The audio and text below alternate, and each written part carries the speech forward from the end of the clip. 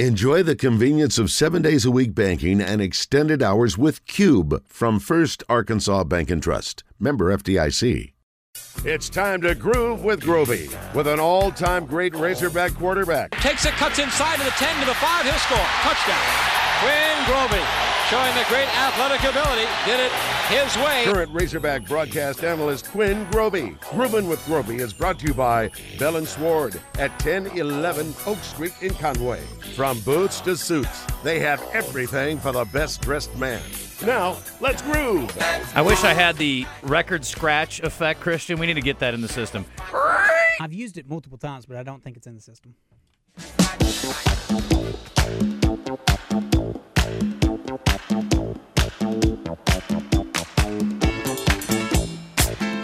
This could be the open for Quinn next year. I'm sure Quinn has shaken his groove thing over the years. Yeah. Anyway, what's up, Quinn Grovey? How are you? Christian, way low. Hey, Quinn, can you? Are you on the app? I am. Can you bump your input up just a hair, or maybe like a whole head of hair? It's all the way up. That's better. That's much better. Thank you. All right. Okay. Peaches and Herb, we gotta get together. We need to do a little dancing. Get out on the town one night soon. Yeah, absolutely. You know, that's a classic group right there. Now. No doubt. A duo. I mean, they're really good. They drop a little Reunited on you as well. Yeah. Oh, a little slow dancing. Right Oh, buddy, listen. I can think of a couple 8th grade dances where I needed a home ec teacher to come over and separate me and my date. I'm sorry, I need to see at least a foot of separation, sir. Yeah. Well, Chris Perkins really got me wound up back in the day. Anyway, Landon Jackson's back. I was so excited to see that, Quinn. This is a guy that certainly is physically able and ready to play at the next level. I'm so glad that he's going to provide Arkansas with his services again next year. I mean, how crazy is that to be named to an all-SEC team? Usually those guys are looking to get to the league, and for him to come back, I mean, that says a lot about him wanting to continue to get better and continue to help this university. But I am surprised. I mean, you know, I think he really made a whole lot of money against Alabama, and I think we've all talked about that, the way he took that freshman tackle behind the woodshed. Yeah, it's good. I mean, that helps you out a lot. You know, you got a pass rusher who can get after the quarterback, a guy who can also stop the run. Freak athlete who can really help you out next year. Well, I want to ask you about Petrino. I'm sure these guys had a chance to talk to you about it last week. I wasn't here, so I just want to get your thoughts on it and sort of the wave of positive energy that his hiring has created for the fan base and for the program. Yeah, fans are excited. There's no doubt. I've never seen it's a seismic shift. I mean, there's no doubt. I mean, getting him back has really given his fan base a shot in the arm. And what you're getting, I mean, we know what we're getting from a play calling and strategy standpoint. You've got a guy that will dial up plays. He'll dial up plays where guys are wide open. He's going to have a great strategy. The one thing about him, and I'll always say it, is he can help you out to the point where even if you don't have the best talent, he can be the great equalizer in the way he prepares and calls plays. And so that's one of the things that I thought he brought to Arkansas the last time he was here, because you're not always going to have that talent to beat an Alabama or Georgia.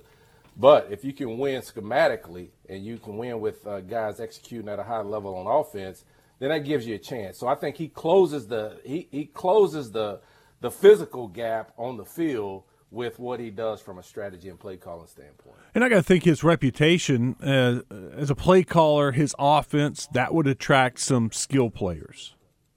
Well, you would think so.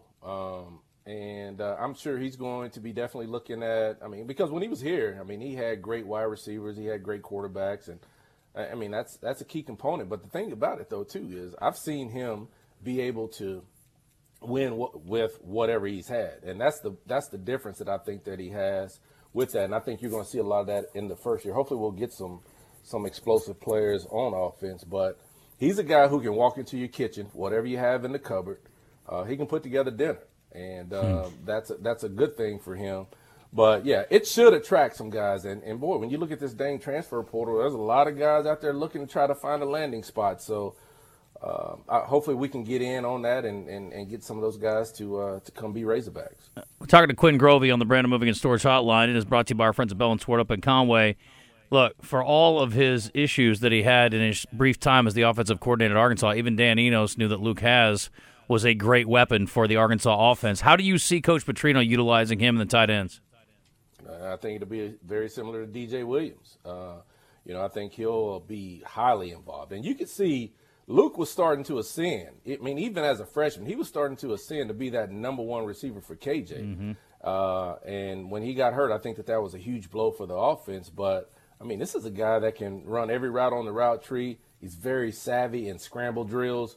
And he's getting better from a blocking perspective. But he is a guy who can be a coverage dictator in the middle of the field. And that safety's going to have to – he's going to have to show his hand when Luke is in the game because of his route running ability. And then if you want to go 12 personnel, which is one running back and two tight ends, you throw in Ty Washington. So you got two really athletic tight ends with pass catching ability that can cause the defense a lot of fits, because now that defense has got to decide, okay, if you go 12 personnel, are we going to bring in an extra linebacker and go with three linebackers and really try to stop the run because you have the ability to block with two tight ends? Or are we going to come in and drop a nickel back in there and really try to play pass where we can run the football? So it helps you from a strategy standpoint. And, boy, you give Bobby Petrino any type of edge, he'll take advantage of it. Yeah, and assuming the offensive line gets fixed up, and I'm assuming that is also Coach Pittman's number one priority next year, how good do you feel about the running backs returning? I feel good about them. You lose an AJ, you lose a Rocket. Augusta, he's a guy that is coming along. He even though he struggled against Missouri some early, he still had his stat line looked really, really good. He'll have to put on a little bit more weight to be able to take that pounding in the SEC. You got DeBinion, of course, and then you got some guys coming in as freshmen. So I feel comfortable with what you have at the running back position. All those guys are now definitely going to have to become more of a pass-catching type of guy. But Petrino also likes a big back to close out games. Mm-hmm. And so I'm sure he'll be looking for somebody who's really big, really physical. So when you get into that 4-minute offense, when you're trying to close out a game, you can just go pound them and pound them and pound them. So I'm sure that's the next thing. All of our guys right now are on the smaller side. I think you'll see him really go after a bigger back that can be your goal line back, as well as a guy that can close you out in the fourth quarter. I saw a really good-sized back down in Benton a couple weeks ago, and it's coming to the Hill. So maybe Russell will be ready to roll. Yeah, you just described Braylon Russell. Okay, that's awesome. That's good. That's what we need, man. I hadn't seen any highlights of him, so I don't know too much about him. But what's his measurables? How big is he? 6'2", 235. I saw him break off an 82-yard run in a semifinal game, Quinn. The dude can go. Oh, so he's got speed, too, at that side. He's a bad man. Yep. Well, that's awesome. I can't wait to see how that goes down. But that sounds like exactly what you need. Broderick Green, similar? Yeah, that's a good. Yeah. That's a good comp. Yeah. Which portal guy that jumped into the portal do you feel like hurt the most? Pooh Paul. I immediately go to that name. That's a guy who is a leader in your football team. He's a guy who wants to do it the right way. He wants to work hard, and so with him leaving, I think that really hurts you at the linebacker position. Even though you were able to get some other guys in that are very athletic, I think Pooh Paul is a true leader, and I think that one, if I'm looking at them all, I think that's the one that hurts you the most. Can they hit in the portal like they did last year, you think, again, or was that a lucky break? I think Sam, since the portal's taking place, I think Sam has always been able to find guys to come in every single year that's provided value. And, you've had guys that hit. I think he's hit the majority of the time. And he's going to have to hit even harder right now because you're going to have to really dig deep. And I think the portal is going to be the key for this offensive line. So, you may see 5 guys out of the portal on the offensive line. really trying to fulfill that and going after that and getting some new guys in here. So hopefully he can. I hadn't talked to him in a while, and so I don't know exactly what their thoughts are. He's been working his tail off, of course, but hopefully he can hit. And I know him getting together with Eric Mateos, who was his GA when he was here. They'll get together and try to scheme up some stuff for that offensive line, which is really, to me, probably the most important spot that you got to find. Mm-hmm. Quinn, yesterday our question of the day: which SEC bowl game are you interested in the most, besides the Alabama game? Missouri, Ohio State, Ole Miss, Penn State, Georgia, Florida State, or Iowa, Tennessee? Missouri, Ohio State. I think that's going to tell Missouri a little bit about where they're at and where they're going.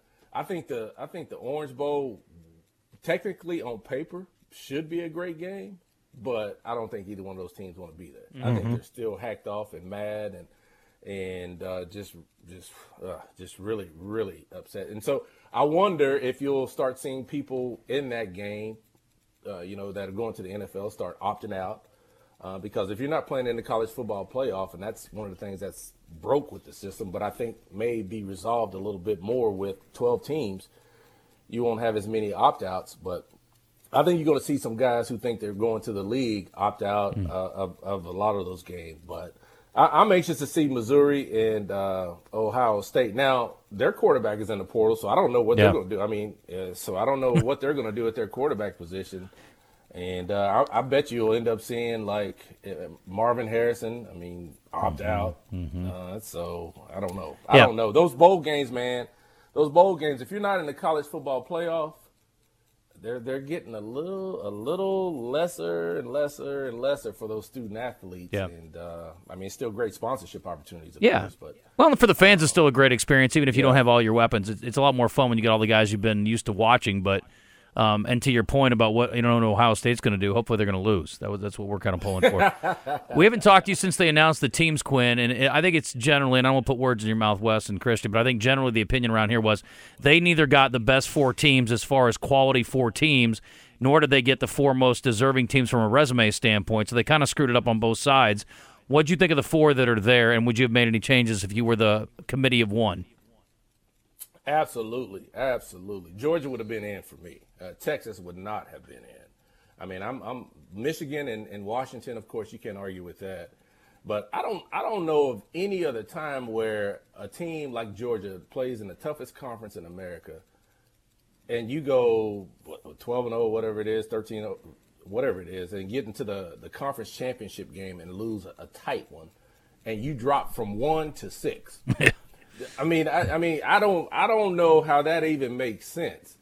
And I go back and look at that, and then I see Texas. I can't understand how they were able to get in as well. So my 4 would have been Michigan, Washington, Georgia, and Alabama, of course. But I know people would say you're an SEC homer with that, but you can't. Who can actually look at the Georgia Bulldogs and say they're not one of the best 4 teams in the country? I don't see how any football person can say that. Okay. Yeah, I'll listen to that. I think we all think that too, because I just think they didn't get really either part of it right. You know what I mean? Mm-hmm. From a resume standpoint, it's hard to leave Florida State out. And if you're looking you're like, okay, well they're not one of the best teams right now because of that we're going with the best 4 teams. Yeah, there's no argument to leaving Georgia out. I don't think either. I'm with you. So. Luckily, they're going to be, we're going to be at 12 next year. The other thing is, am I crazy? There was an Auburn team that went undefeated one year and did not make the playoff, correct? Didn't they finish 3rd in the BCS? Yeah, I think it's happened twice. Yeah. It would never believe. The thought process of an undefeated SEC team not getting in to a championship game today sounds crazy. That was years ago. It was USC against somebody else that year. Texas? Was that the USC-Texas year? Maybe. Could have been. Well, when we get to 12, we'll be arguing about 13, 14, and 15. I won't lose any sleep over them, honestly. No, that's right. Because I think when you look at it, the cliff starts to fall off really, really quickly. I still think even though you've got 12, you may have a chance for an upset at some point in time. Yeah. But I think the rich will continue to get richer, and those dominant teams up top will still be dominant. Quinn, got a big one Sunday night. Cowboys-Eagles. What are you thinking? Yeah. Man, looking at that, I've rode with the Cowboys defense all season long on my fantasy team. I just finally dropped them. I dropped them because they got a tough schedule coming up. Dak is playing really, really good with a lot of confidence. And right now, I think with the way the Eagles got smashed, but they got smashed by the best team in pro football. I think the Cowboys have a great chance, Wes. So I'm rolling with the Cowboys in this football game. I like to hear that. I bet you do. I know you do. Didn't you guys have an argument about this game a couple years ago? We did. Yeah. And he was right. Quinn was right. That was my favorite. That was my favorite moment Oh of the yeah. show. Y'all pulled the clip and played it on Monday. Well, Quinn, you go home tonight. You throw on some peaches and herb and get the lady in the living room. You guys have a little glass of vino and, Get reunited. Get reunited, baby. That's exactly right. All right. I will talk to you soon. Thank you, Quinn. I appreciate you and appreciate Bell and Sward.